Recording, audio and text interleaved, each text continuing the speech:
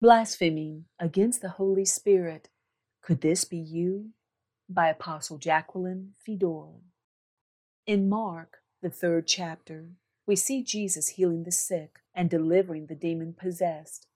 Let us begin to read in verse 21, where we see his own people saying he was out of his mind and accusing him of working his miracles through the ruler of the demons, Satan. Mark chapter 3, verses 21 through 23. But when his own people heard about this, they went out to lay hold of him, for they said, "He is out of his mind." And the scribes who came down from Jerusalem said, "He has Beelzebub, and by the ruler of the demons he casts out demons." So he called them to himself and said to them in parables, "How can Satan cast out Satan?" Jesus explained how a kingdom divided against itself cannot stand. Wanting them to comprehend, Satan would not come against himself. In other words, it was not Satan performing through him. It was the power of God, or the Holy Spirit. Then he went on to say that it is blasphemous to come against the Holy Spirit. The fact that they came against him personally as the vessel could be forgiven if they repented. But to accuse the Holy Spirit in him of being the devil or an unclean spirit was unforgivable. Mark chapter 3, verses 28 through 30. Assuredly, I say to you, all sins will be forgiven the sons of men, and whatever blasphemies they may utter. But he who blasphemes against the Holy Spirit never has forgiveness, but is subject to eternal condemnation. The next verse explains the sin that cannot be forgiven. Because they said, "He has an unclean spirit," they attributed his actions, his ministry, to Satan. In Matthew chapter 12, we see the accusations again in verse 24. Matthew chapter 12, verse 24. Now when the Pharisees heard it, they said, "This fellow does not cast out demons, except by Beelzebub, the ruler of the demons."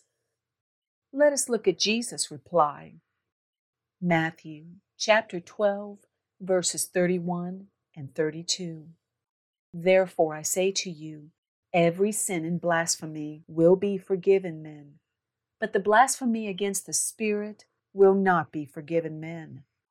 Anyone who speaks a word against the Son of Man, it will be forgiven him. But whoever speaks against the Holy Spirit, it will not be forgiven him, either in this age or in the age to come. When our brothers and sisters fall short and sin, we are to pray for them, ask God to forgive them, teach them, and restore them. But did you realize, if they are coming against the Holy Spirit in a person, we are not to even pray for them? Here's what Apostle John advised. 1 John chapter 5, verse 16. If anyone sees his brother sinning a sin which does not lead to death, he will ask or pray, and he will give him life for those who commit sin not leading to death. There is sin leading to death. I do not say that he should pray about that. The evil spirit that causes people to sin in this unpardonable way is none other than Satan, the accuser of the brethren. He is trying to destroy two at one time. He comes against the victim of the accusation to stop them from walking in the gifting God placed in them. He hopes to cripple their ministry by convincing others they are operating through Satan, thus ruining their validity. At the same time, he is causing the vessel he is bringing the accusation through to sin in this unpardonable, lawless way. How many will experience Matthew chapter 7, verses 21 through 23 because of this very thing? Matthew chapter 7, verses 21 through 23. Not everyone who says to me, Lord, Lord, shall enter the kingdom of heaven, but he who does the will of my Father in heaven. Do not bear false witness against each other. Love one another. Many will say to me in that day, Lord, Lord, have we not prophesied in your name, cast out demons in your name, and done many wonders in your name? And then I will declare to them, I never knew you. Depart from me, you who practice lawlessness. Blasphemy is a very serious problem in the church. Many of her people are spiteful gossips that bear false witness concerning people that are truly allowing the Holy Spirit to function through them at the direction of God. They mock, ridicule, and stir up as much strife as they can to all that will listen. A camaraderie is formed, and soon they become a large group of mockers and scoffers. In other words, a body is gathered that comes against the Holy Spirit. The Holy Spirit is the Spirit of truth, Jesus.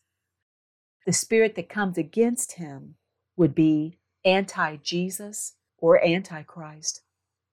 Satan successfully killed the human spirit in Adam and Eve by causing them to sin, but he will not succeed in killing the Spirit of God, as he is holy and therefore untouchable. There is no evil in him. He has power over all things, including the accuser of the brethren. Jesus laid his life down at the cross, but still Satan only managed to kill the body of Jesus. The Holy Spirit in him resurrected the dead vessel. Can you imagine being one of the poor, misled people the accuser of the brethren works through that unknowingly come against the Spirit of God? That's scary. Here is another reason gossip will get you in trouble. God will defend his people. The vessels that his Spirit dwells in are precious in his sight, and in the end, the body of people that are coming against them will be destroyed. The true church has this promise from God concerning her accusers. 1 Corinthians chapter 3, verses 16 and 17. Do you not know that you are the temple of God, and the Spirit of God dwells in you? If anyone defiles the temple of God, God will destroy him. For the temple of God is holy, which temple you are. Those that are a part of the true church are truly 100% God's possession. He protects what is his and defends his dwelling place. 1 Corinthians chapter 6, verse 19. Or do you not know that your body is the temple of the Holy Spirit who is in you, whom you have from God, and you are not your own? So what should you do when you hear accusations against people or groups? Jesus said, by their fruit you will know them. So look for the fruit of the Holy Spirit dwelling in those the accusations are pointed at. Godly people do not walk in the works of the flesh. They bear good fruit. So if the accused walks holy, according to truth, and you can't prove otherwise, ignore the accusations and false witness of others. You will end up coming against the Holy Spirit that caused the good fruit, as well as God's possessions. If you are not personally around them to judge their fruit, and they are in God's sight blameless, beware.